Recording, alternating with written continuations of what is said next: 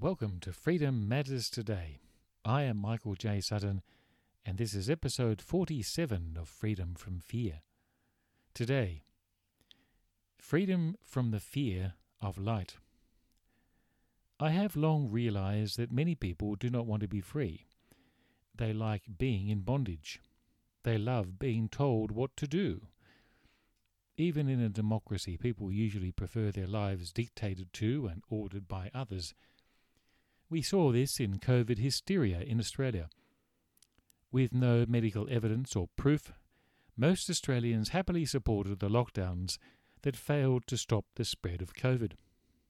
Even though science and medical journals have a vast library now on COVID, and all the myths of the lockdown theology have been destroyed, the faithful lockdown zealots don't want the truth to get in the way of their love of the darkness.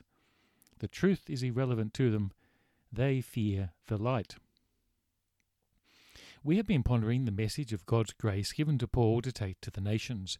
Jesus told him to open their eyes and turn them from darkness to light.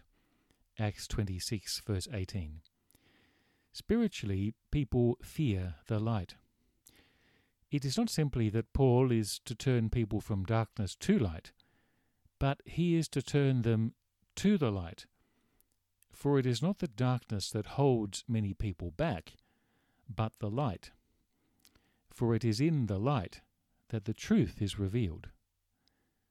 People say ignorance is bliss, and for many people, darkness is a cloak which enables them to hide from the light. For them, darkness is not a bondage, but a cover. It is not enslavement, but a curtain drawn over their life, their actions and their heart. For example, in John chapter 3 verse 20, Jesus says that everyone who does evil hates the light and will not come into the light for fear that their deeds will be exposed. But there is another group of people in the world, people who naturally resist God and do not want the light of God in their lives. God is an inconvenience, a troubling presence and irritation. They have their lives, and they are happy to live them, and when God turns up, and God's light shines into their lives, or they hear the good news of God's grace, they simply want to get away.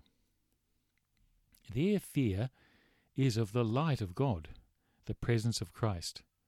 When God turns up, they simply leave, withdraw, or retreat. It is difficult to know what is really going on in their heart. Only God knows, and the person, of course. One such person was the man called Peter, who had known Jesus because he had healed his mother-in-law, Luke chapter 4, verses 38 to 9. Later, Jesus went to speak to crowds of people who went to church by the side of the Sea of Galilee, that is, they gathered by the shore. Jesus decided to sit in one of the boats, presumably for ease of speaking and projecting his voice. They didn't have microphones in those days or podcasts. They needed to rely upon the human voice, and sitting in a boat was probably a good place for Jesus to be. The boat belonged to Simon, whom he knew. After the talk was over, Jesus asked Simon to throw the nets over and catch some fish. A simple request. Peter resisted because, as he told Jesus, he had been fishing all night and had caught nothing. But he relented, probably because he knew Jesus as well. He had seen him heal his mother-in-law, and he had seen the people come to Jesus to be healed that night, recorded in Luke 4:40-41. Jesus had yet to touch him spiritually. He had yet to reach him, and even though he had seen Jesus perform miracles, there was some common familiarity between the two men. But Peter does not yet know who Jesus is. Peter says in verse 5 of chapter 5, "But because you say so, I will let down the nets." When they had done so, they caught so many fish that their nets began to break.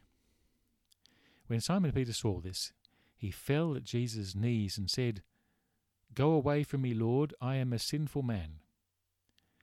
For he and all his companions were astonished at the catch of fish they had taken, and so were James and John, the sons of Zebedee, Simon's partners. Then Jesus said to Simon, "Don't be afraid. From now on you will fish for people." So they pulled their boats up on shore, left everything, and followed him. Peter wants Jesus to leave because he knows he is in the presence of God.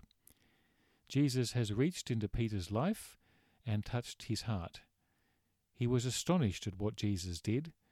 The light of Christ shone onto Peter and into Peter, and he simply wanted to get away. Does Jesus say, "Yes, Peter, you are a wretched sinner. You need to do penance or suffer in purgatory or show evidence of your repentance"? No. Jesus doesn't even refer to Peter's sin. Instead, he tells him, "Do not be afraid." And then he gives him something to do. Do not fear the light of Christ. Remember, freedom matters today because you matter to God. Join me tomorrow for another episode of Freedom from Fear.